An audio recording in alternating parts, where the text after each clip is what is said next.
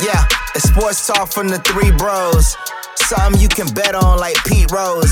And you better not miss it like some free throws. Give and takes is more accurate than Drew Brees throws. And it might get explosive like some C4. We just giving you a look inside the peephole.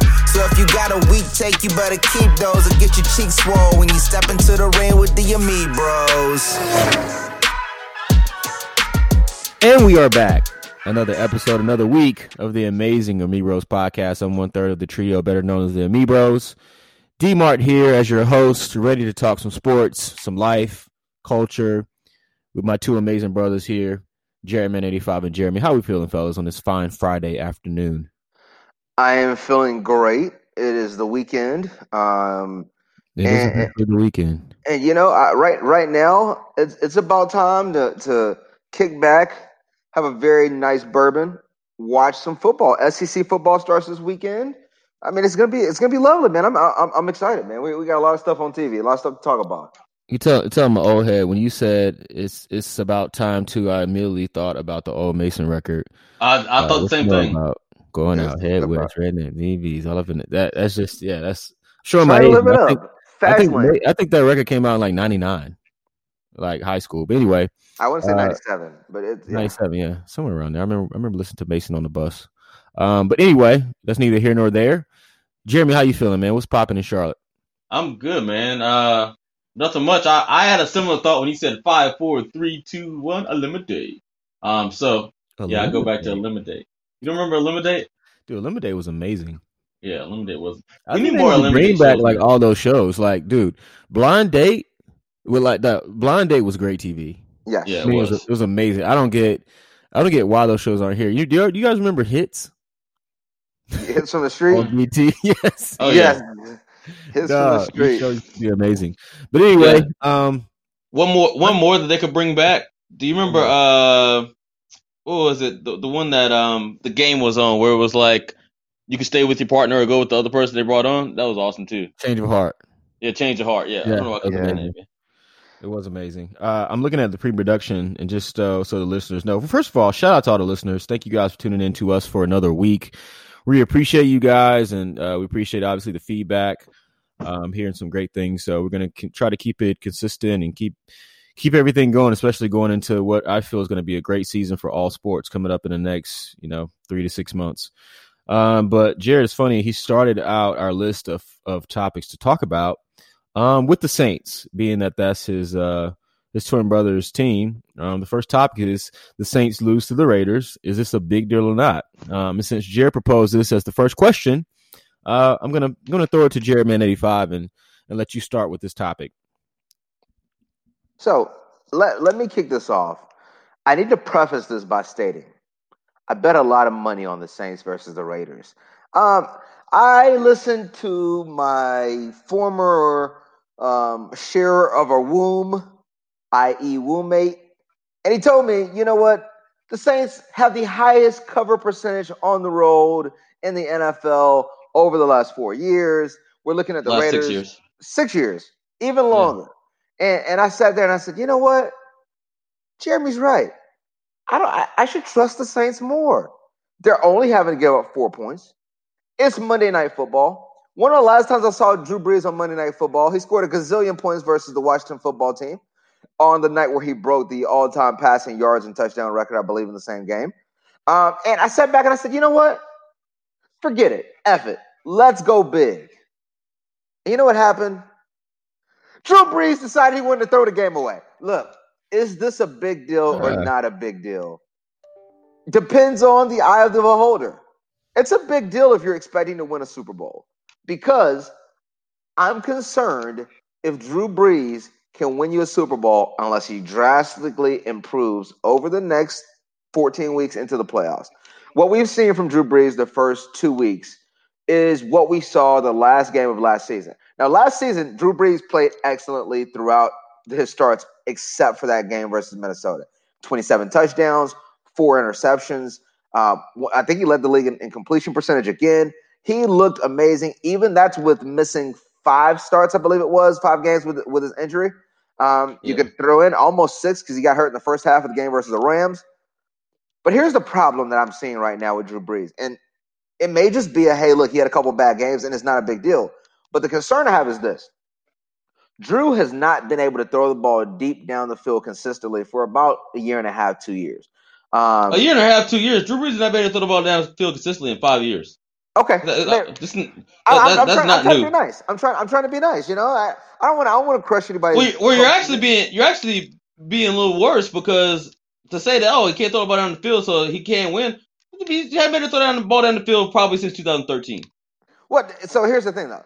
So I wouldn't say 13. He's been able to throw the ball down the field more recently than that, but at least over the last, I'll take your word, 5 years he hasn't been able to throw the ball down the field. But what always saved Drew Brees was he's the most accurate quarterback we've ever seen in the NFL. And what concerned me was there were a lot of open throws, and they were misses, and they weren't that close. It'd be one thing if you're like, all right, timing, maybe this guy was off. He just didn't look like himself. And the concern is if you can't throw it down the field and you can't be accurate underneath shorter routes, then it's a major concern moving forward. If you're looking at Drew Brees, he played a team in the Las Vegas Raiders who do not have a great pass rush. And when you look at their team, he threw 46% of his passes of this game to the running back. If you look at his passing this year, he is the second lowest pass per yards per attempt for the first 2 games of a season of any player in NFL history. I believe people who the first was. Is it Tom Brady? No, it was Brett Favre the year they went to the yes, NFC Championship game. Yeah, and lost to the Saints. Right, it was Brett Favre. What most people call Brett Favre's best season as a pro. Yes. Now, what we remember is Brett Favre then eventually got in a rhythm with Sidney Rice. And I think the thing for Drew Brees is this. You could argue and say, look, he didn't get a preseason. He hasn't had a lot of game experience to play from this year. And then you take away his best target of Michael Thomas. Maybe that's it. And it could be. But I think when you're looking at the way the conference is shaking out, there are a lot of situations that are now becoming a little bit easier for the Saints. You had the 49ers, and we'll get into this a little bit later, had significant injuries throughout their team. They're decimated. You look at the Bucs, you already be head-to-head. You're going to play them again, but in your division, you already got a massive lead. And then you watch the Falcons choke away a large lead. And so you had a chance to put yourself up roughly a game and a half, 2 games into the season. And I thought they blew a tremendous opportunity, and it wouldn't be as detrimental had it not been for the fact that they changed the rules so that now there's only one team that gets a bye in the first round. And now you have the Rams who are 2-0, the Seahawks who are 2-0, the Packers who you have a chance of beating this week. But if you lose this week to the Packers, who are going to be without Devontae Adams, you put yourself behind the 8 ball and in a really, really bad situation. I don't think you're going to lose, but I think it's really a big deal if Drew Brees is going to play the way he's played the first 2 weeks of the season.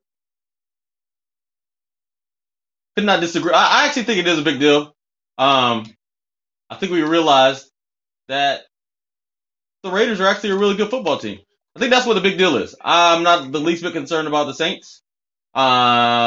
If you ask me this time right now or this time last year, which I was more concerned about, this time last year, Drew Brees just tore a ligament in his thumb and we were 1-1. This year, I feel like we're in a much better position. If you look at the Saints as a whole, the Saints have not been 2-0 since 2013.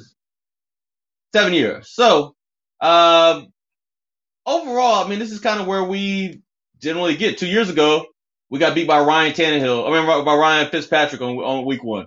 And then we got robbed of the Super Bowl, and we had the number 1 record in the league. If we're going to lose a game, I would much rather lose that game. And the reason why is an AFC opponent is really not going to hurt us in the standings as far as tiebreakers and things of that nature. And then if you look at it, there's so many good teams in the NFC West. I'm not concerned about any of those because they're going to lose at least 2 times each to each other. Where we have the AS or the NFC East or the NFC South. So overall, Tampa looks like what I thought they'd look like: 8-8, 9-17. The Panthers aren't good.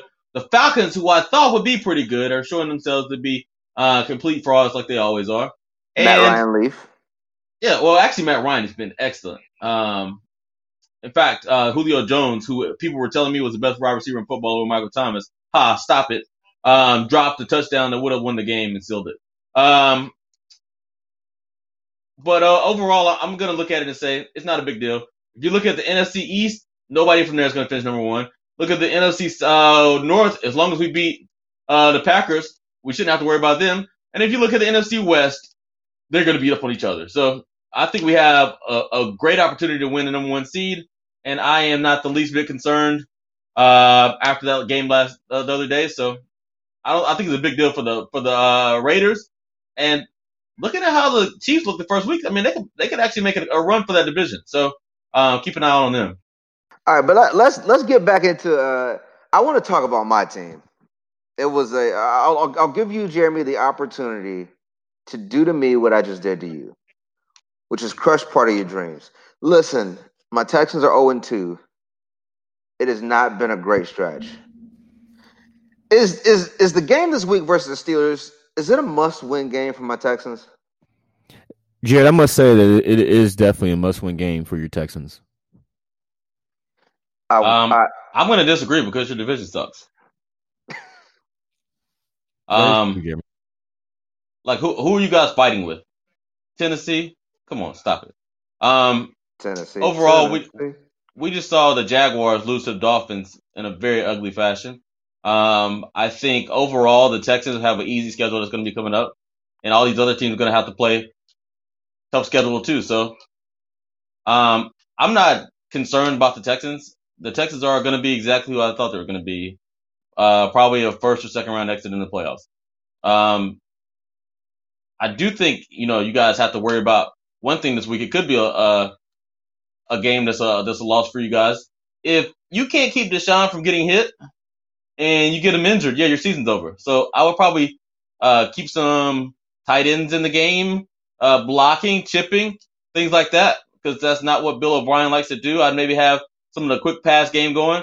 Like everybody talked about, oh man, in the Saints game, they really couldn't get pressure. The reason they couldn't get pressure is because John Gruden had a great game plan and got the ball out of his hands really, really fast. Texans should have a game plan like that as well. Don't let Deshaun hold on to the ball when he doesn't have the line to do so. So yes. Overall, I think the Texans are probably still going to win this division. I'm not going to say it is a must win. It's a you better win. But overall, I don't see that division going anywhere. So I'm not calling this a must win. I will say this. A lot of the sharp money in Vegas has been bet on the Texans. It's the hottest team, the hottest game. It started at, I think, 5, and now it's up to 4. So there's a lot of smart money going on the Texans. In the history, or I guess not in the history, since 2003, teams that start 0-2 and don't cover the spread in either of the two games are 63%, or I guess 63% covering the spread in week 3. So overall, you're going to see the Texans fight. I wouldn't be surprised to see some trick plays, things of that nature. And I think they're going to probably come out with a win this week. Fortunately for you, Jared, because I've been picking against them the first 2 weeks, and I was right both times. So maybe me picking for them, maybe they'll do you some good. Well, let's be honest. First 2 weeks, it wasn't really. I mean, you weren't going out on a limb. I didn't want to pick against my team. I thought we had a better chance. The first game I hadn't seen us play, so the first game I thought we were going to win versus the Chiefs. Because my biggest thing, and if you listen to all the podcasts, was our offensive line should be better than it's ever been with Deshaun Watson. And that was really the premise of my belief was, look, our offensive line, we spent over $40 million this year alone on our offensive line. Over the last 4 years, we've contributed 2 second-round picks, 3 first-round picks, and then a contract extension for Zach Fulton. So my thought was, you know what? Our line should at least be good. And you know what? Our line hasn't been good. And the reality of the situation is, until that gets You said that as if Bill O'Brien spending money on something that's going to mean it's going to be good. Bill O'Brien spent money on David Johnson, but he wouldn't spend it on DeAndre Hopkins. So, I mean, that by itself should... I would agree. But I always say with this, and at the time, nobody can deny, even at the time, I said that it was a terrible decision to get rid of DeAndre Hopkins in his prime.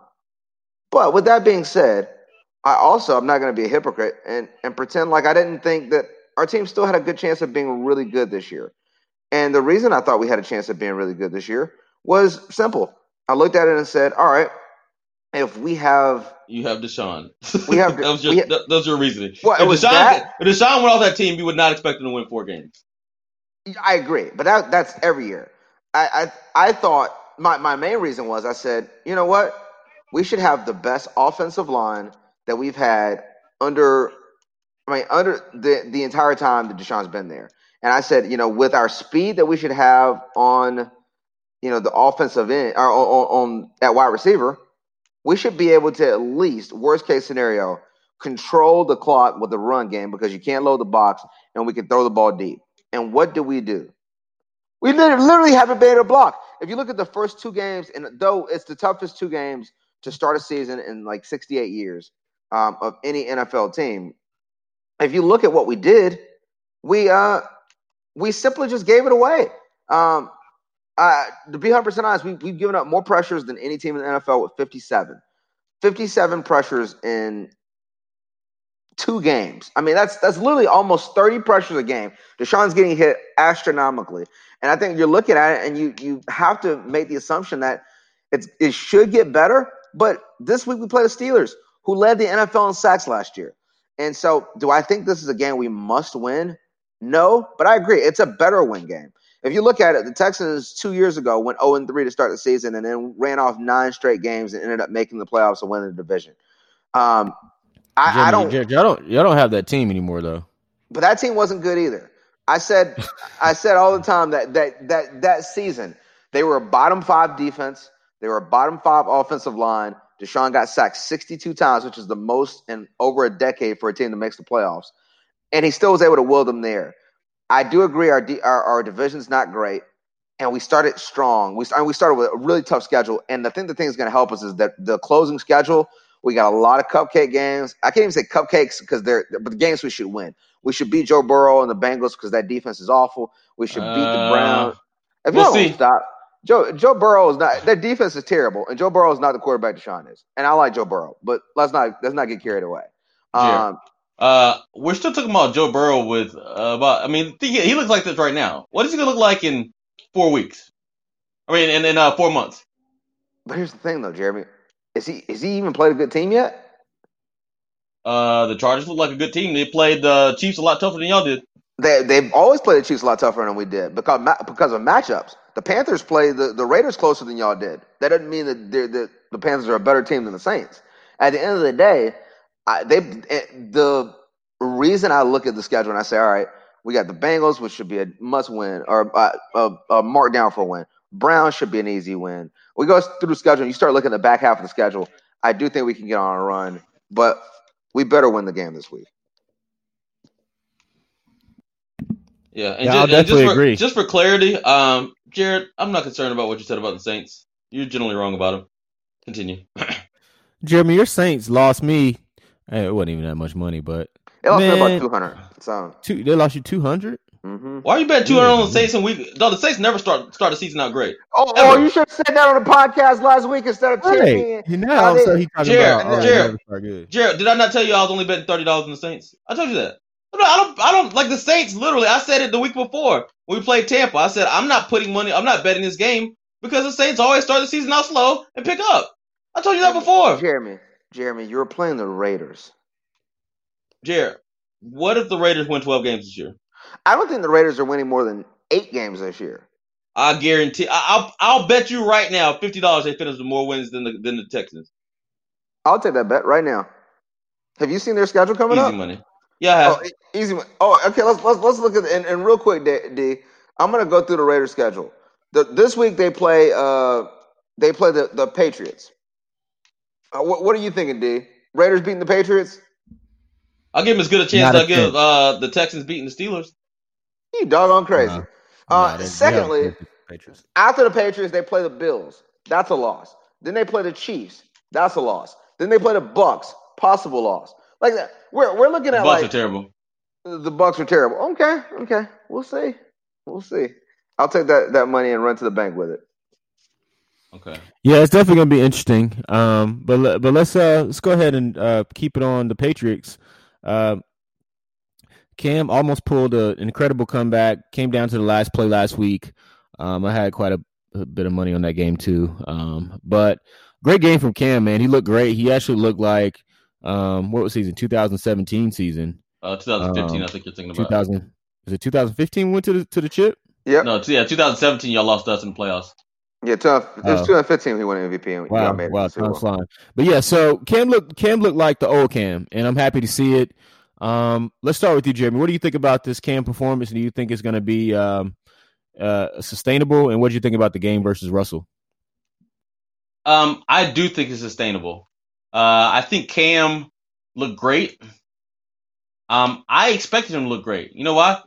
Because that's a defense that people are starting to look really great against. I don't think everybody really understands that there are like 5 teams that run the exact same defense. And it was really innovative when Seattle did it the first time. But now that everybody runs it, everybody's really familiar with it. Which is why Cowboys Seattle is going to be way over the line. Just in case that's a book it. You gotta understand that's that defense is what they practice against all year. So I think you're going to see a big outpouring. You saw the Panthers played against the Falcons for the last 5 years running the exact same defense. So Cam has seen that defense a lot, considering Dan Quinn came from Seattle and was the defense coordinator on their Super Bowl teams. And even those seasons where they played Seattle like every year in the playoffs, Cam's seen that defense a lot. So I am a big, fan of Cam. I think he's going to be top 3 in MVP voting at the end of the season, mainly because these are all the weapons that people made excuses for with Brady last year, when Brady was just terrible. So I expect him to win the division, maybe a top 3 or 4 seed in the AFC. I'll say top 3 because I don't think they're going to beat the Ravens or the Chiefs. Although next week, you never know. Might be my pick. I might bet. Right now the line is Patriots +7 against the Chiefs. I might take that line. Maybe tease it up to 7.5. But yeah, I think it's going to be sustainable. Jeremy, while we're on this, what do you think about Russell's performance over the last 2 weeks? It's been pretty crazy. What's your thoughts on Russell? Russell is one of the best quarterbacks in the league, one of the best quarterbacks ever. If we really want to be honest. Very underrated. It takes me back to proving how wrong Jared and others were in that draft, because after that first year, Jared was stating that RG3 is the best quarterback. And I can't remember what else. Somebody was telling me it was Andrew Luck, and I told you you're both wrong. It was Russell Wilson. And none of you guys wanted to give me credit on it. And for years, Jared argued with me that Colin Kaepernick was better than Russell Wilson. And I told him that was nonsense. And now you're seeing the results. I was right the entire time. Listen, I think one of the things we can look at is say this. Jeremy has an affinity for picking guys who don't seem like they're very good and sticking with them. And occasionally they hit. Occasionally he gets a Kawhi where he's been saying Kawhi was better than Jimmy Butler and Paul George for years.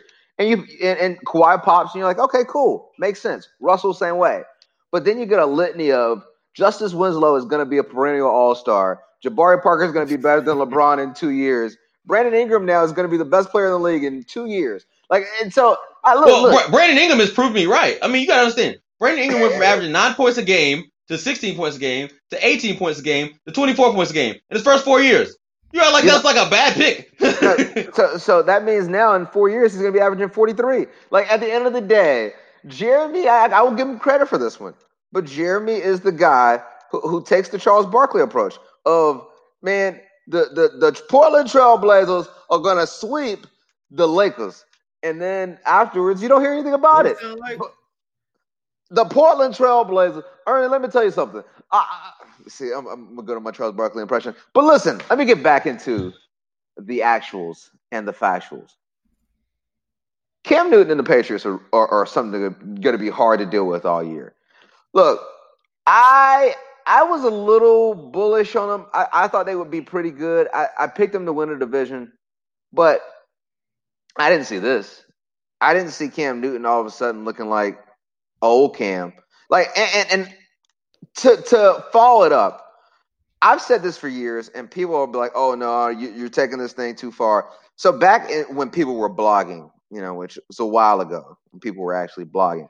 I had started a blog, a sports blog, and I had something called the demise of the black quarterback was the title of the article. And I talked about how black quarterbacks, when they play and they're thriving, people love them, but they cannot have a bad season. They're not allowed to. White quarterbacks can have a bad 5 years, and a Jay Cutler will still be in a broadcast booth. Somebody gets injured, they're like, hey, look, Jay, we'll pay you $10 million to come quarterback the Dolphins, even though you've never been good in your career. But a Cam Newton, think about this, former league MVP, who looked like an MVP candidate, was a top 5 MVP candidate before he got injured a year and a half earlier.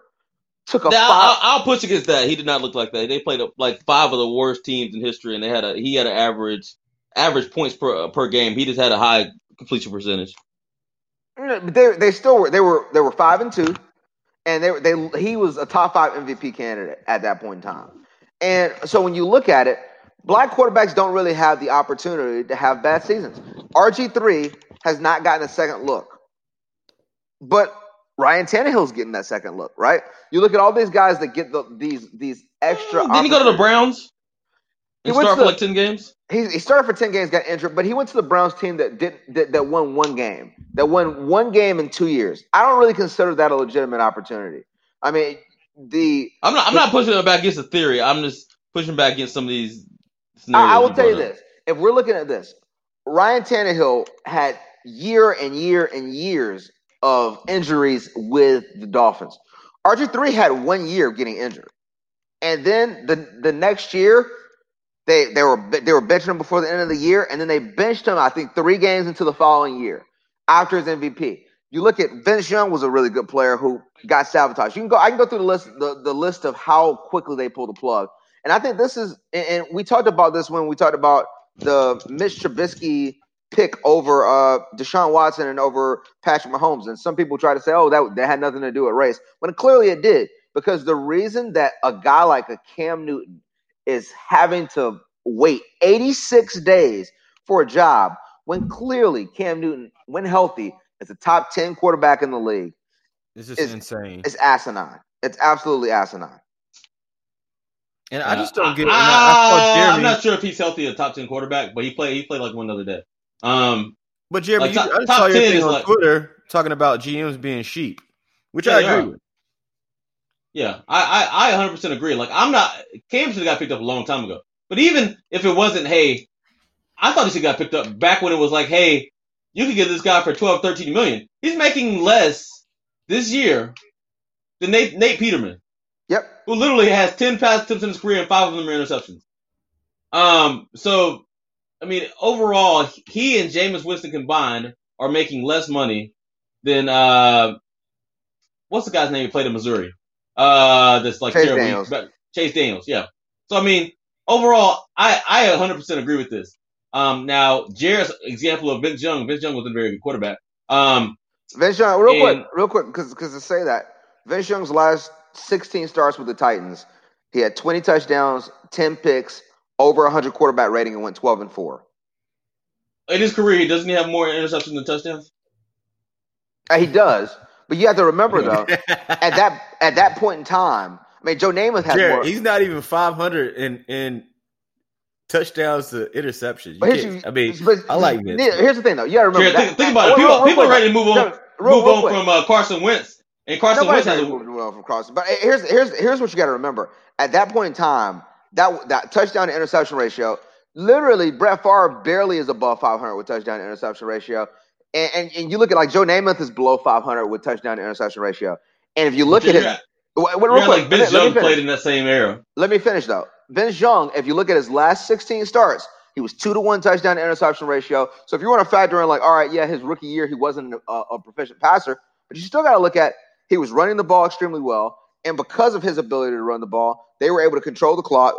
That was why Chris Johnson was able to have a 2,000-yard season, and he was winning games. And you can't tell me that there was 64 quarterbacks better than Vince Young. Vince Young couldn't get backup roles for consistent periods of time. So I think at the end of the day, we look at it and say, this is another example of why a lot of times black quarterbacks don't get that opportunity. Yeah. I'll still push it against Vince, but I'll give you some other guys. I definitely agree. So yeah, let's keep moving. It's definitely some terrible news. I don't know what was going on with the field up in New York, but a bunch of players, not just only in New York, but just around the league, a bunch of players were unfortunately injured. And it seems like most of them were just, straight up just ACLs, which is very, very sad, being that these guys put in so much work to then not even get to, showcase their talents, past week 2, so it's definitely heartbreaking to see. But let's talk about these injuries. Let's start with you, Jerry. What do you think about that? And what team do you feel like is going to be most affected by these? Well, I think when you look at the injuries, there's the team that is probably most affected, and then there's the team that's probably um, I'll put this in perspective. The Broncos are probably the most affected team because they lost their starting quarterback, and they've already lost Von Miller, and they lost their starting number 1 receiver in Cortland Sutton. And so they've had a lot of losses. But I never thought the Broncos were going to be very good to begin with. So I don't really think that's a huge, this changes your franchise. Only reason it maybe changes your franchise is maybe now you end up with, I don't know, the first pick in the draft, end up getting Trevor Lawrence, end up with the top 3 pick in the draft, end up getting Justin Fields. Like that's really and when I look at it and say, all right, how good is Drew Lock? Like, I don't know if he's good enough to where I would bank my franchise on him. Like, I don't know if he's that good. He's good enough that I wouldn't draft Trevor Lawrence. No. I don't think there's a. If I have the number 1 pick in the draft, I'm drafting Trevor Lawrence. I don't care if I'm the Texans and I get the number 1 pick in the draft. I'm driving Trevor Lawrence. Now I may use him as trade bait to get 5 first rounders or something, but Trevor Lawrence is probably the most valuable asset we've had in the league since Andrew Luck was drafted. But Trevor Lawrence is not that good. I mean, I would trade the pick. I wouldn't draft him. Yeah, but Trevor Lawrence has had I don't get why the narrative, and this happens when a guy is really highly touted, is that people start to say, he's really not that good. Andrew Luck, he's really not that good either. All these Andrew guys Luck was overrated. He was, except the fact he got to the league and immediately took a bad team and won 11 games with them. They weren't a bad team. They were literally 14-2 team. They got an injured quarterback, and then they put a quarterback in his place, and he went 9-7. But Jeremy, you can say that, but you still got to remember that the year before they were 2-14. Jared, but you can't. The one thing you do is you will argue that Lamar Jackson in the perfect situation. You can't argue Lamar Jackson's in a great situation and say, well, look at their record the last 3 years or 4 years before he got there, and they didn't make the playoffs one of those years. And now, but then on the other side, say, Andrew Luck went into a terrible team, and then that's when they started winning. It's the same thing. But Jeremy, the year before he got there, there were literally 2 seconds left on the clock for them to make the playoffs, and they gave up a 60-yard touchdown pass. Like, I'm not going to say that, and that was with awful quarterback play. That was with Joe Flacco. Are you telling me Joe Flacco wasn't better than the backup quarterback from the Colts? Come on. Joe Flacco was a Super Bowl MVP. Of course he's better than the backup quarterback for the Colts. But what you have to realize is when you looked at the Colts roster, the Colts had a terrible offensive line. They had a really injury-ridden wide receiving core. T.Y. Hilton was drafted in that same draft with Andrew Luck, which was a good pick, but T.Y. Hilton was a 6th-rounder. They during the time where they won 14 games, which you're speaking of, they had Reggie Wayne at wide receiver. They had Pierre Garçon at wide receiver. They had a lot of guys. Pierre Garçon by that point in time was with the Redskins. So you had a lot of guys on that roster who were really, really good who were no longer there. When Andrew Luck got there, they had no offensive line. They had no semblance of a run game. And he still won 11 games. So I think when you look at it and you say, all right, if I'm building a team, Trevor Lawrence I'm sorry. He's as good as a slam dunk can't miss draft pick as we've had in the last 20 years. No, he's not as good. He's not as good a quarterback as the one that just went in front of him. Or just went number 1. Trevor Lawrence hasn't thrown an interception in literally 10 games. He's had 30. He didn't throw any interceptions against LSU? Nope. And he didn't throw an interception versus Ohio State. And you look at passes. He did not have a great game there. But we're going to ignore that he dominated the national championship the year before, that he went there and won a national championship as a true freshman for the first time since 1985. Like, the reality of the situation is I like Joe Burrow. Joe Burrow's 23 years old. Joe Burrow is older than Lamar Jackson. So when you're comparing, like, he's not as good.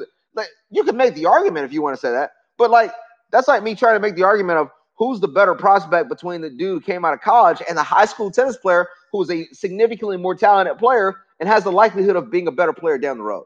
That's really what we're dealing with. Yeah. I'd argue that you made the exact same argument with Ben Simmons, who was 2 years older than Brandon Ingram. But I still take Ben Simmons over Brandon Ingram. I wouldn't take Ben Simmons over Doug Alonzo Ball. They had I was listening to, and I'll let you get back to it. I was listening to a Philadelphia Sports Talk show the other day. They asked who was more disappointing, Ben Simmons or Carson Wentz. I mean, that's a reasonable argument. He was injured. Both of them are injury prone. This is the first time Ben Simmons has been injured since his rookie year. No, he missed multiple games last year. Okay. But let's get back on topic. As I mentioned, Cam Newton, he clearly has proven my point that black quarterbacks don't get an opportunity to have bad seasons. I actually, to be honest, real quick, I was on the Stephen A. Smith radio show a couple years back, and it was when he was on vacation, and Linda Cohn from ESPN was the person that was doing it. And I talked to her about black quarterbacks don't get a chance to play bad. And I said, you'll see. I said, if Cam Newton has a bad season, they'll get rid of him in Carolina. And she said it was laughable. Well, who's laughing now, Linda Cohn? Yeah. I will say this. One more bad Drew Brees week, and we're going to get to see a black quarterback in New Orleans. Go Jameis. I beg to differ on that. There's actually been like a whole bunch of people saying, yeah, should we see Jameis?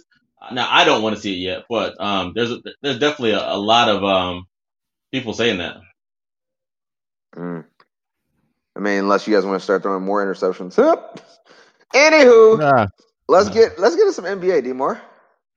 Yeah, let's talk some NBA. A lot of football going on, and definitely a little disappointed that the NBA season is wrapping up. But it's been some pretty good basketball, so let's talk about it. What do you want to start with? Let's start with the Heat. My boy Tyler Hero's just been absolutely lighting the court up. What do you guys think about him, and are you guys surprised about the Heat being up 3-1 in the series? I think is game 5 tonight? It is. It is tonight, yeah, because we record on Friday, just for people that are maybe listening to this on Saturday.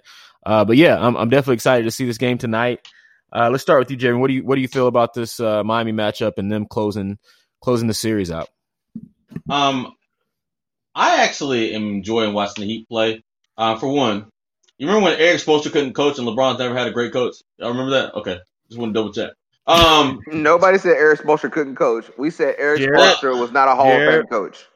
He looks like a Hall of Fame coach to me. He does look like a Hall of Fame coach. He does look like one right now. I'll agree. Jared, you did say that Spoelstra was not the level of coach that LeBron needed, and he was not. I said LeBron is not the level of coach of a Phil Jackson or a Greg Popovich, which we're discussing. He was outcoached by Greg Popovich in those series, and he clearly wasn't the coach Phil Jackson was. That's undeniable. That's not undeniable because Phil Jackson had Michael Jordan and Kobe Bryant. He's never won without anybody else. Those guys never won without Phil Jackson, though. Okay. Which one do you think is more meaningful? Well, I can tell you, Kobe and Jordan played for combined 35 years. They had during those 35 years, they played 17 years with Phil Jackson and 18 years without him. In the 18 years without him, they won 0 titles. In the 17 years they played when he was the coach, they won 11 titles. I think there's a good reasoning behind that. Yeah, there is. How many of those did they have an All-Star teammate? And they were over, and they were over 19. Oh, 0. Okay, cool. Just double checking. Jeremy, he didn't have Dwight, Gasol. I mean, you can count that season if you want to say Kobe missed the playoffs with a torn Achilles. But I mean, I'm not counting seasons he didn't play the playoffs. Jeremy, even if you're saying, "Oh, I'm not going to count that season," which I think is understandable, he still had a season with Gasol where they lost in 2011. 2011, what's called coach? Phil Jackson. Right, but at the end of the day, you can look at why does Kobe not have Shaq? It was because Kobe said, "If y'all sign Shaq, I'm leaving." So like, I can't blame the rest of the team, and I'm not going to get into a whole Kobe narrative. We'll get off of it, but we can't act like Eric Spoelstra is the coach of Phil Jackson when Phil Jackson's got 11 rings. Like, we just can't do that. Phil Jackson never took a team like this to the conference finals, ever. He took Scottie Pippen's team to the conference finals. No, they went to the conference semifinals and they lost it. Oh yeah, we're in conference semifinals with Scottie Pippen without Jordan. Like at the end of the day, we're not gonna act like like Phil Jackson is not a better coach than Eric Spoelstra. Jared, let me ask you a question. Is anybody on this Heat team better than Scottie Pippen was in 1994? No, but I think the collective group is significantly better. Yeah, right. Quit playing. B.J. Armstrong, Horace Grant, Tony Kukoc, Scottie Pippen, Steve Kerr on those teams. I think John Paxson was still on those teams. You had Craig Hodges. Are you kidding me? Jeremy, if you're looking, first off, Kukoc was a rookie. Steve Kerr wasn't on that team yet. He was 28 though. I mean, he wasn't like a rookie coming in. Steve Kerr wasn't on that team yet, and Horace Grant was good. But you're looking at the Heat have Goran Dragic, former All-Star, who's leading the team in scoring with over 21 a game. Jimmy Butler, a perennial All-Star. Bam Adebayo, an All-Star. You got my guy freaking Tyler Hero, who's putting up great numbers. You got Kendrick Nunn, who was a runner-up for Rookie of the Year. You got what's my other guy's name? Jay Crowder. You got Iggy, who got veteran presence. You got Duncan Robinson, who's leading the NBA in catch and shoot three with the highest percentage in the history of the league on catch and shoot threes. You go through that roster, and you even, their like 10th guy was a big signing, which is I can't think of Cat's name, that came from white guy that played at Gonzaga and played it with the Celtics, who came over, who plays center, shoots the three. Kelly Olynyk. So at the end of the day, like, they're not that talented. Okay. At the end of the day, I'll show you what this series is. The series is why analytics don't make sense. And I'll tell you, this team is built on grit and heart. The Celtics are a much better team. Player for player, they're a much better team. But this is why the Kobe's and that Mamba mentality, it gets overlooked when people go, oh, well, look at his shooting percentage and look at this and look at that. You know why? Because you gotta have that dog, and the Heat have that dog, and the Celtics just don't. Kemba Walker is not who is everybody who exactly who I told you guys he was. He's not that guy. He's the reason why they're losing the series. They could really use a Kyrie right now. I didn't see Kyrie taking over last year's playoffs. Kyrie was playing against a much better defensive team than this Wichita team. And Kyrie still put up way better numbers than Kemba Walker's putting up. Kemba Walker's barely scoring. So let's not even talk about the attention he's getting. Kemba Walker's not getting first player attention. You get second or third best player attention. So overall, the Celtics are the more talented team. They probably should have won all 4 games if you look at where they are in shooting and all the stats. But the Heat are just grimy, and I love it. Jimmy Butler is the most underrated player in the league. I've been saying it forever. Jimmy Butler joined a very similar team as LeBron did in LA. They had more success, and nobody made excuses. He had the same exact injury type as LeBron. So, Jimmy Butler, everywhere he goes, they win. And I'm happy to see him getting the credit he finally deserves. So, go Heat. I think they could give the Lakers maybe a slight scare. I expect the Lakers to win. But Bam is probably the best player in the league to guard Anthony Davis. I think Jimmy Butler will do a solid job on LeBron with Iggy. And I think they got a lot of three-point shooters. The problem I think they're going to have is they're not going to be able to put up enough points. But the person who probably is best equipped to go against LeBron, maybe Spoelstra, who knows what LeBron wants to do and how he likes to play. So I'm interested to see it. I know Pat Riley is. Yeah, I definitely am too. Did we already talk about the Lakers being up 3-1, or do we need to get into that as well? We haven't talked about it, but let me. I haven't. Yeah, that's what I thought too. Let's talk about these quick, Lakers, man. I haven't even talked about the Heat yet. Let me get into this. Yeah, you talked for 7 minutes about the Heat. No, I didn't. No, you. Go ahead, I didn't talk about the Heat. You brought up that I said Eric Spoelstra wasn't the coach that Phil Jackson is, and we talked about Eric Spoelstra. When I talk about this series, I don't think the series is over. To be 100% honest, I think both series. Now, when I look at the series with the Lakers and the Nuggets, I think there's you can realistically look at it and say, all right, this series really hasn't been as close as the numbers say. Because I think you could look at it and say, all right, there is you could realistically look at game 2. Lakers controlled the entire game. They got whoa, y'all got lucky to win game 2. No, Jeremy, the Lakers were up 15 points. Literally, the Nuggets did not take their first lead after they led the first 2 minutes of the game. They didn't take another lead until a minute to go in the game. So you could say, oh yeah, well they got lucky because he made a shot.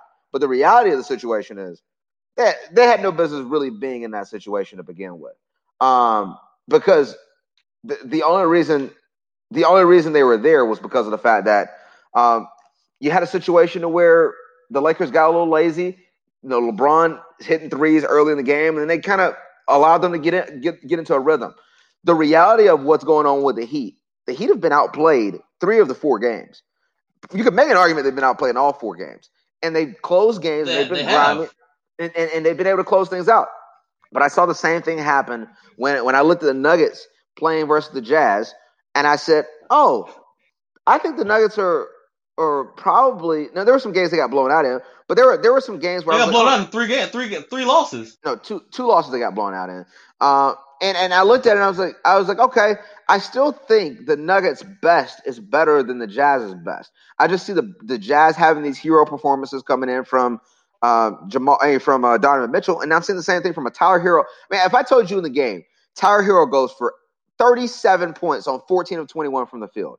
Jason Tatum doesn't score a point in the first half, and the Celtics have the lead in the last 4 minutes of the game.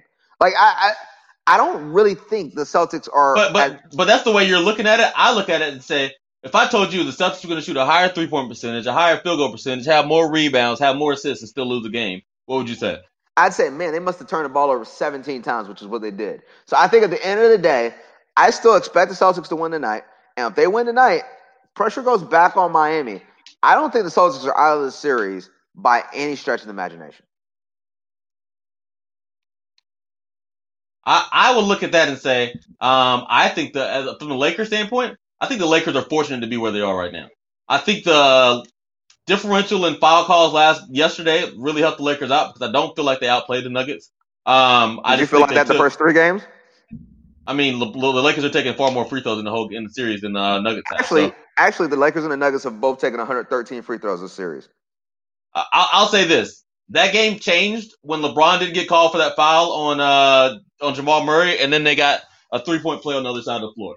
That's where the game changed. It was a 4-point game. Jamal Murray should have been shooting 2 free throws on the other side to make it a 2-point game. Overall, I looked at this game and said, literally the Nuggets were in foul trouble the entire game. Nobody on the Lakers was. And they're allowing Dwight to get physical, but then they're calling ticky-tack fouls with LeBron. I agree with what Mike Malone said.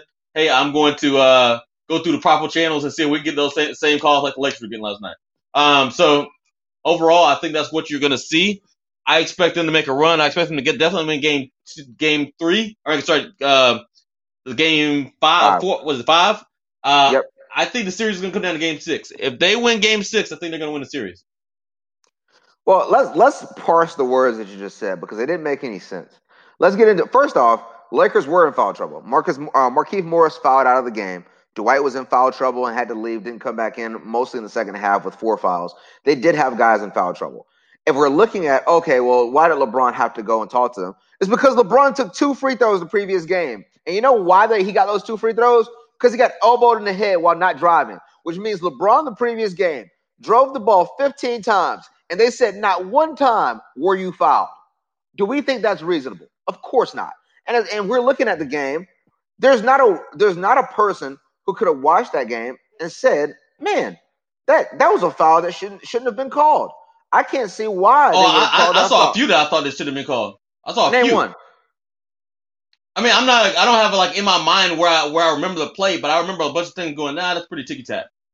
You can say it's ticky-tack, but LeBron should get more foul calls. The fact of the matter is that I'm hearing he should get more offensive foul calls too. Oh, I disagree. I think that the reality of the situation is when you're looking at LeBron and you're saying, all right, you've played this amount of games. You're not getting any free throw attempts. You look at the first 3 games of the series, LeBron had 10 free throws in 3 games, 3.3 free throw attempts per game. Like, that's not reasonable. None of us think that's a reasonable amount of free throws for LeBron to be taken. And so everybody that's now on this bandwagon of, oh, yeah, LeBron had to get them to give him calls. Well, they should have gotten the calls. That was not available to former generation players. Couldn't go on to the league and say, hey, give me more calls. Phil Jackson didn't get on a press conference every freaking game when his guys There's a difference between, hey, I'm going to lobby for it in a press conference, and hey, I'm going to put together this tape of all the times I feel like we should have gotten calls and sent into the league so we can get better calls next game. It was Well, not that's what that. you're supposed to do. The reality of the situation is the NBA has told players and coaches, do not talk about officials publicly in press conferences or we will fine you.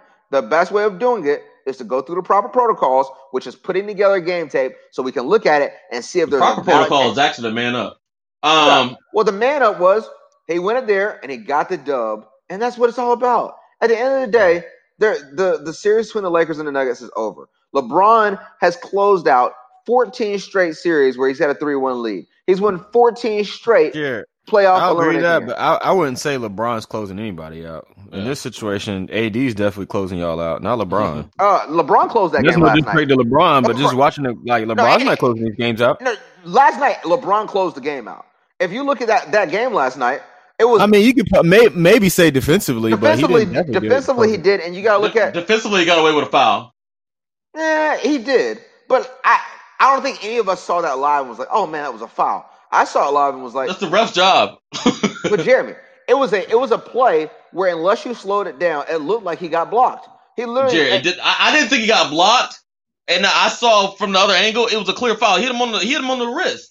Like the referee that's standing right there has got to call hit him on the hand. But at the end of the day, I think if you're looking at the situation and trying to figure out, all right, who do I trust, LeBron or these guys who have never been here before? It's clearly LeBron.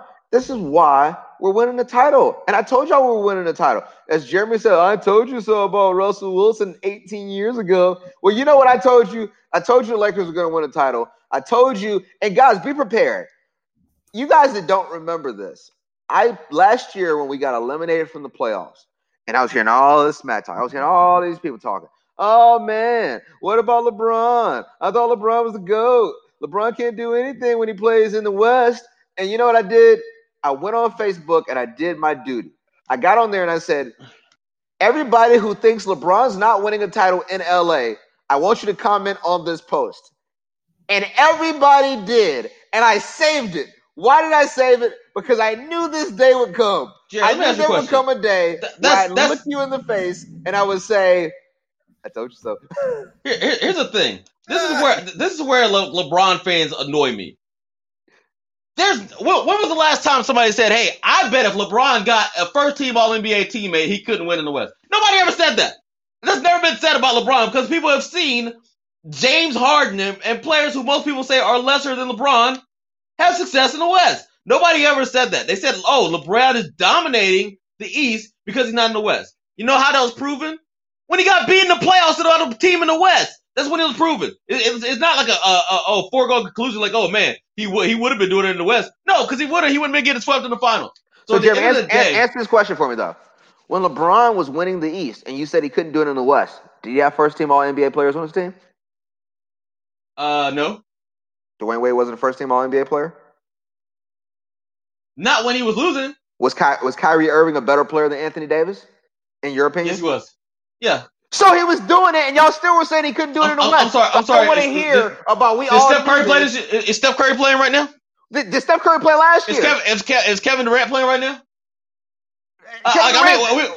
We have to look at it and say. I mean, hell, I could give you. Somebody could bring it up and say you said Hakeem couldn't win a title. Yeah, Michael Jordan's not playing. At the end of the day, I gotta see this. I gotta see this against somebody. Jeremy, I don't want to hear that. When you told me you didn't think the Lakers, you thought it was a good chance the Lakers wouldn't make the playoffs. And secondly, what was my reasoning? Your reasoning was because of the fact that you said LeBron and AD were two of the five most overrated players in the NBA.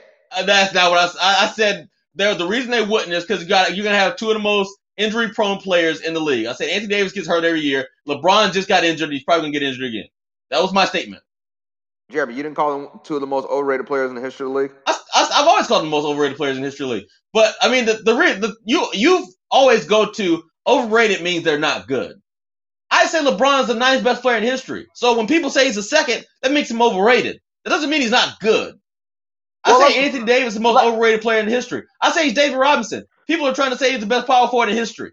That's when I say he's overrated. Nobody has said Anthony Davis is the best power forward in history. You never heard it anywhere. Who said it? Max Kellerman said it. Your boy And Max Kellerman didn't say he was the best power forward ever. He said if you look at his skill set, You can make the argument that he's the most talented power forward ever. Nobody said he was better than Tim Duncan. He said if picking a player in his prime, I would take him over every power forward in history, and that includes Tim Duncan. Well, at the end of the day, you have to look at that's one of the dumbest sports commentators we have. Like nobody's basing their ideas on, this is what Max Kellerman said. Nobody is. Nobody ever has. Nobody ever will.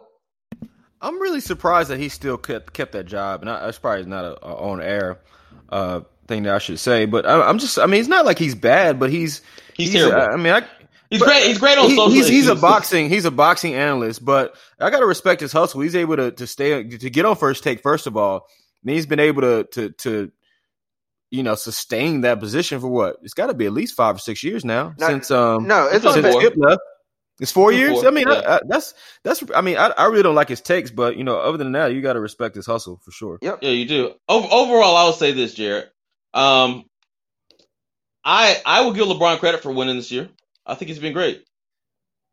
Do I think that there's anybody who I would put as a top 10 player in history that could play with all the talent LeBron's played with and not have at least 4 rings? Jeremy, answer this question. Tell me the talent on this roster outside of him and AD. Tell me Jared, please relax. Let me finish. Okay. You tell me that the third best player in this series has been KCP on the Lakers. You tell me the title team.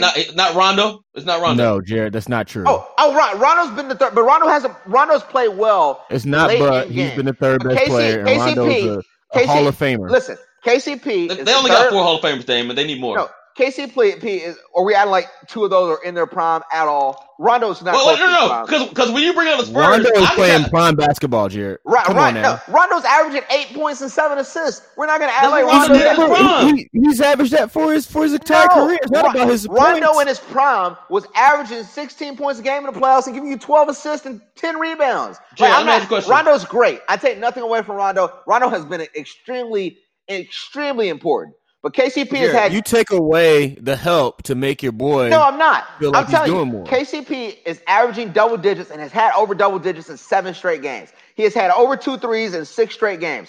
Our most reliable player we've had outside of LeBron and AD has been KCP. KCP is the better defender out of him and Rondo. And Rondo's been no. Rondo almost won game 3. Even if you want to tell me Rondo's the third best player, you tell me a team that Kobe won a title with where his third best player wasn't better than Rajon Rondo.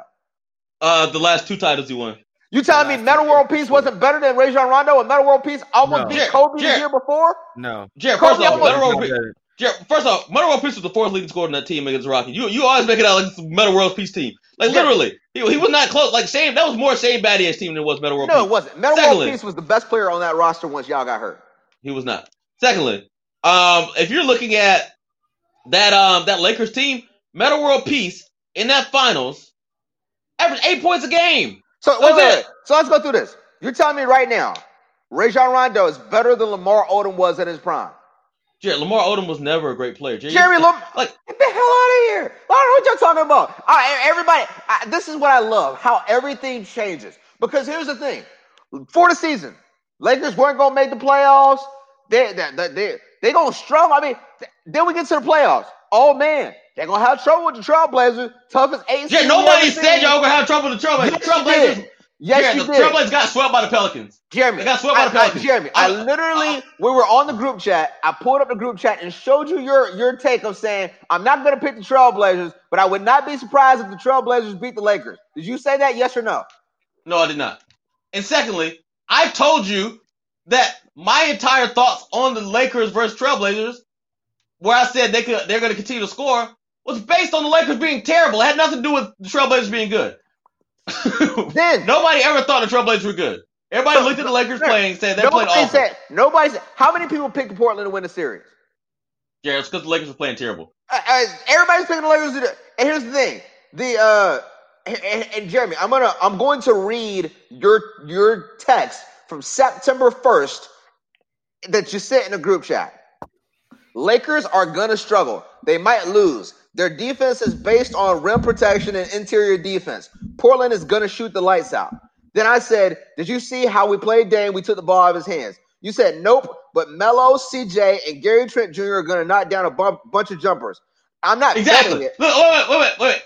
So let me finish. Who are the people that I'm counting on? All right, go ahead. I'm not betting it because Dame has a history of choking, but I can see the Lakers losing.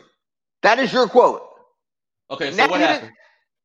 They lost in 5. It wasn't a close series. Then they played the Rockets. Everybody's like, "Oh no, it's gonna be." You now, I'll give you your credit. You didn't think it was gonna be a close series with the Rockets, but you're like, but everybody else like, "Oh no, look at the Rockets." Then we blow the Rockets. Oh, now there was the Nuggets. Look at the Nuggets. Look at how good the Nuggets are. It's gonna be a tough 6 or 7 game series. Now we about to. It's still gonna be a 6 game series. No, we're gonna beat them in 5. And to be honest, y'all are lucky to win game 2. Y'all should really be tied 2-2 at best. No, Jeremy. All right. This argument is going to be going for a very long time if I don't bring it back in. So if each of you guys make one last point, let's get into these bets from last week. Well, last thing, you can't say a team's lucky when they lead for 46 minutes of the game. You can say, "Oh, great shot from Anthony Davis," which it was. But I think at the end of the day, when a team leads 46, how often does the AD make that shot?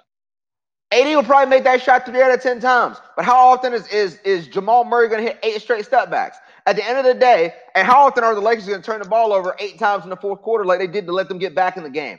At the end of the day, the Lakers are the best team in the world. The Lakers will be the best team in the world for the foreseeable future. But now, after Jeremy told me Lakers ain't got no chance of winning the title, Kawhi is going to be the one to win the title. They're going to see how bad of a trade this was getting Anthony Davis, because the only difference between the Pelicans the last 3 years and the Warriors was that Anthony Davis wasn't as good as Steph Curry, because Drew Holiday is good as Klay Thompson. And basically, the only difference between he basically is. Klay Thompson is the most over. He's out of here. Look, and so you telling me the same thing about Paul George when I'm telling you Paul George. But listen, I will accept what I took. I was wrong. You haven't accepted when you're wrong. Now that LeBron is playing with AD, I think you've been telling me AD wasn't that good. He ain't got that dog, as you just brought up in the last. He still doesn't.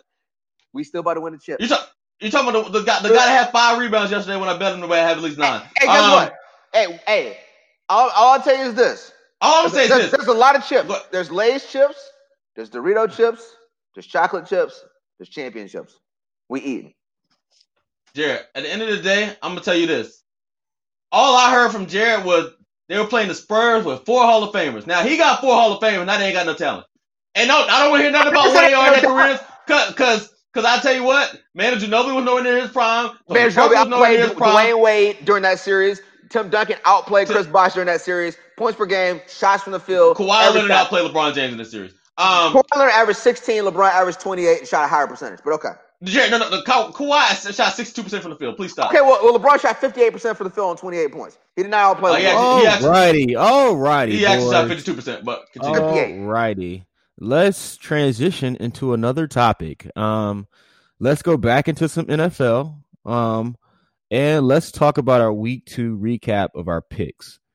Jeremy's up $200 for the week. He's even for the season. Jared's up $200 for the week, and he's down $200 for the season. So overall, Jeremy's up $200 total on the season. Let's talk about what happened last week and what you guys are expecting to see this week as far as betting is concerned for our viewers who have a vested interest in your betting knowledge. So let's start with you, Jared. Talk about last week, and let's go through your quick picks for this week. So last week was a good week in the sense that I went 3-2, but it could have been much better. There were 2 teams that let me down. And here's the thing I tell you guys to do. Find people who you can root against, who you see something in that's not very good, and then thrive on betting against them. And I didn't take my own advice. There are really 4 quarterbacks in the NFL who I've been down on. One of them who I'm up on a little bit. Jared Goff has played pretty well over the first 2 weeks. Although I'm not a huge fan of him, I think Jared Goff is a solid NFL starting quarterback. The other 3 guys who I always tell you to bet against are Matt Ryan, who I call Matt Ryan Leaf, who's played really well, but has a tendency to not win big games or to have them choked. The others, I've told you for years about Kirk Cousins. And the last one is Mitchell Trubisky. And those were the games I should have bet. You look at the losses I took a loss because I had the Vikings covering. They were getting 4 points versus the Colts. I was like, we're looking good in that series. We should be able to they should be able to cover 4 points versus the Colts. Here we go. The craziest stat line you're possibly going to see. Kirk Cousins throws 3 interceptions and gets safety. and completes less than 35% of his passes and throws for 113 yards to get beat by 25, lose that game. The other game I bet the Chiefs versus the Chargers. That was kind of a sabotage because I saw Tyrod Taylor play the previous week. I was like, they're not going to be able to move the ball that much. And then for the Chiefs defense, and this is awful practice. Tyrod Taylor, his team doctor, was injecting him in his rib cage with pain-killing medication and punctured his lung. So then all of a sudden, Justin Herbert gets a start, which may seem like, oh, well, I think Justin Herbert's better than Tyrod. It's not that. But nobody had tape on Justin Herbert, and nobody from the Chiefs was planning to face Justin Herbert. All their defensive schemes were based on the game plan for Tyrod Taylor. So then they didn't end up covering the 9 points that I had on the podcast. But on a positive note, I did bet their second half number when they were down 8. They came back and covered that. So I was able to win some actual money in real life to offset the loss. So with that being said, I was positive $200 for the week. Still down 200 from for the season because the first week I was 1-4. But now we got this train going back uphill, and we're gonna keep choo-chooing along. The little engine that could. The little engine that could. All right, Jared, what you got? I will tell you this, Jared. First off, that's a very, very bad excuse for your Kansas City Chiefs pick, and I'll tell you why. Because the Chiefs got held to 17 points in regulation, so they weren't covering 9 points if Tyrod Taylor was playing or not. It wasn't that oh man, the Chargers offense looked so good. It was that their offense couldn't move the ball, which has absolutely nothing to do with it. It was partially that, but it was also because of the way the Chargers were playing. They kept the ball in Kansas City's hands. I think if the Chiefs get the lead, then you can't just run the ball every play. You have to throw the ball to try to get back in the game, which gives more possessions, which lends to a cover. Yeah. Okay. Let's see. So I'll go through my list because it's a little different than yours, as usual. So just looking at games. I'm going to look at this 49ers versus Giants game. San Francisco's -3.5 at Giants. I'm going to take San Francisco, mainly because I trust Kyle Shanahan, his play calling with no talent, more than I trust the Giants with no talent. I'm going to look at the Tennessee Titans and take them over the Vikings because the Vikings are terrible. They're -2.5. I am going to look at the Panthers versus Chargers. I'm taking Panthers +6.5. I look at Tampa Bay -5.5 at Broncos. Tom Brady's always been bad in Denver, so I'm taking that game. And lastly, I am taking the Cardinals -5.5 versus the Lions. I think they cover that game very easily. Well, you just ran through your picks. I thought we were recapping last week, but it's fine. I can get into my picks too. Let me go into my bag and explain to you guys why I'm going to go 5-0 this week. All right, first game. I'm taking the Cardinals -5.5 versus the Lions. Let's be 100% honest. Kyler Murray looks awesome, and the Lions look terrible. The Lions have won the same amount of games in the last 2 years and 2 games that they won their last season when they had Caldwell as the coach, Jim Caldwell, and they fired him for going 9-7. And since then, they're now 9-25-1. So fire Matt Patricia. Anyway, second game I'm going to pick, and I feel really confident in this game, is Seattle covering 5 points versus Dallas. Dallas typically plays Seattle well, but Seattle is awful. Dallas is awful. You watch that game. The only reason they got back in the game was because the Falcons went in a prevent when the game was out of reach. I mean, whenever you're up 20-plus points, you think the game's out of reach. They went in the prevent. The Cowboys were able to get a couple scores, and then after they get a couple scores, they get a fluky onside kick because the Falcons don't want to dive on the ball. They don't cover. I expect Seattle to win this game by multiple touchdowns. I got Seattle. Let me ask you a question. 14. Yep. So, what's more fluky, that onside or 4 Dallas fumbles in the first quarter? Here's the difference, though.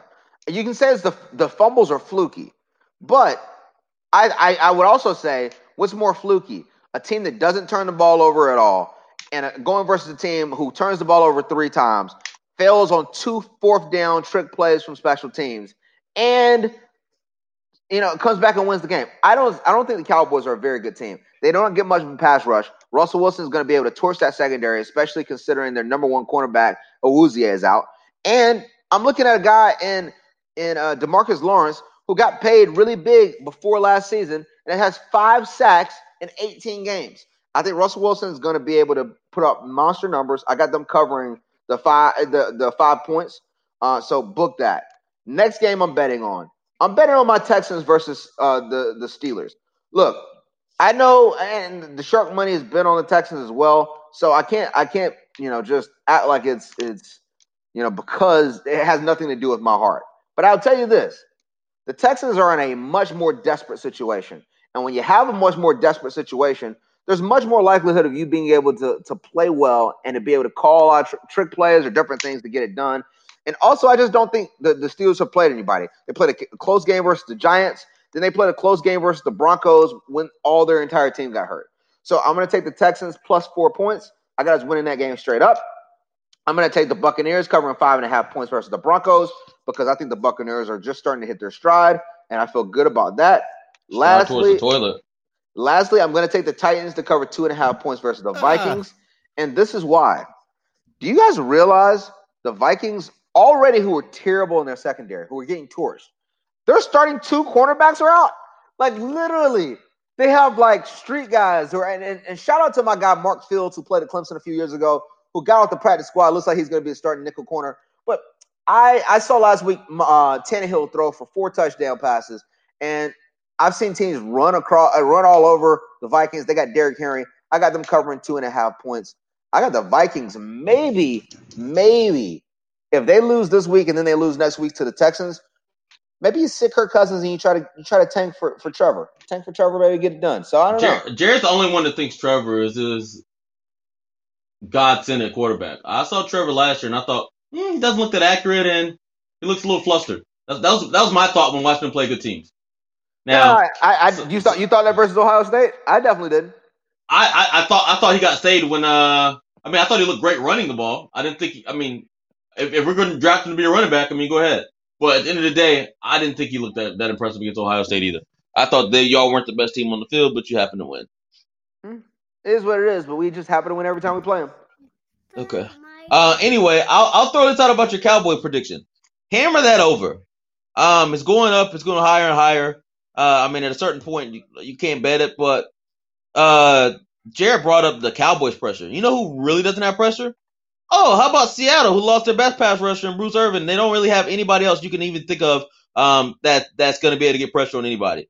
Their secondary already is suspect, and I want to say they're going to be without their top 2 cornerbacks. So I expect Dak Prescott to have all day. I expect them to put up a lot of points. They have the exact same defense, so they've been practicing against that defense. You saw what he did to the Falcons defense last week. They run the exact same defense as Seattle. And Cowboys, who have their defensive coordinator came from, I guess the defensive coordinator from 2 years ago came from Seattle as well. They also run the exact same defense. So you're going to see a lot of points scored. I expect this game to maybe be 31-28, if not higher. So if the over is under 55, I'm taking it. Real quick on your take though, I agree when you say, "Oh, look what the Cowboys did with the Falcons," but people are acting like the Cowboys didn't struggle for the majority of the game, and then when they went to prevent, they got it going. And I watched the previous week where they had chances to score. They had 6 possessions in the second half versus the Rams, and the Rams aren't a great defense, and they didn't score a single point. So the reality of it is, what makes you say the Rams aren't a great defense? Because I watched Carson Wentz put up a whole lot of points on them. Like what did he put up? 19. And it was way more than the Cowboys did. So I don't think that the Cowboys are this juggernaut of an offense to where it really matters. I think what's going to end up happening is typically the way the Cowboys like to play is to run the ball with Zeke Elliott. I think what's going to happen in this game is Russell's going to put that lead out so far. Dak's going to have to keep throwing. I think Jamal Adams has a big game. I'm going to call an interception and a sack. And I got them winning that game by 14 points. All right. Jamal Adams has 2 interceptions in his career, but you call him an interception. That's a big call. Continue. We definitely need to see what's going to happen. This week 3 is going to be some very, very interesting games.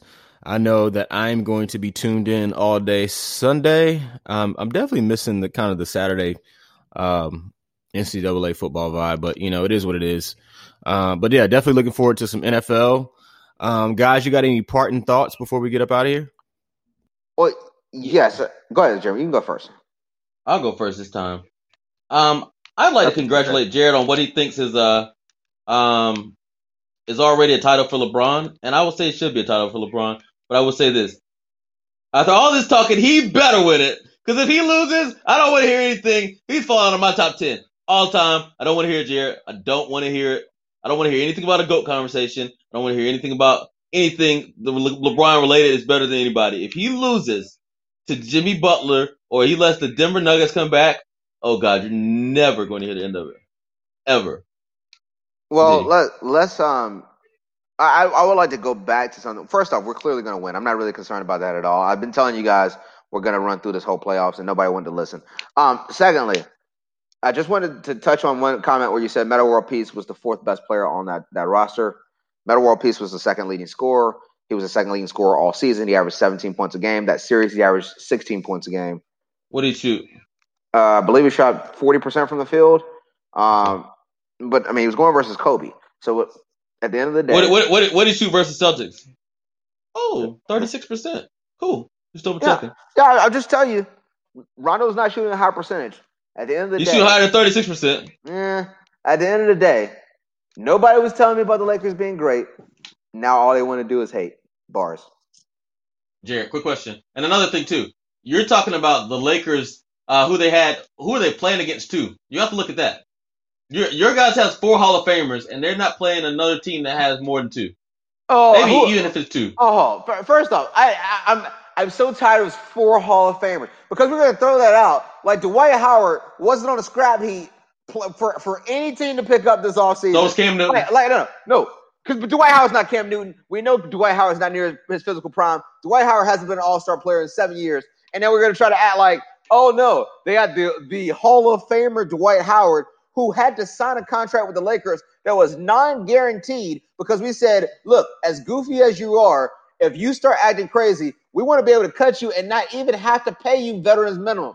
So now we're going to add these Hall of Famers as if the Lakers didn't beat Dwight Howard with Hito Turner when I was in the finals. We're gonna pretend like Dennis Rodman didn't have a similar contract.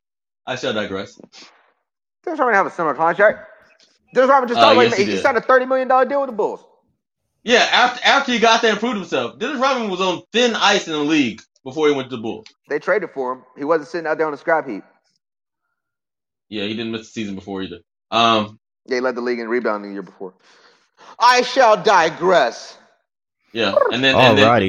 In the finals, in semifinals that season, he that defensive player you were talking about gave Hakeem gave him 36-13, 5 assists and 4 rebounds a game on 58% shooting. The greatest center of all time, as I've said. Yep. Well, as always, we like to thank all the listeners for tuning in to us for another week. Thank you guys for staying consistent with us and just listening every week.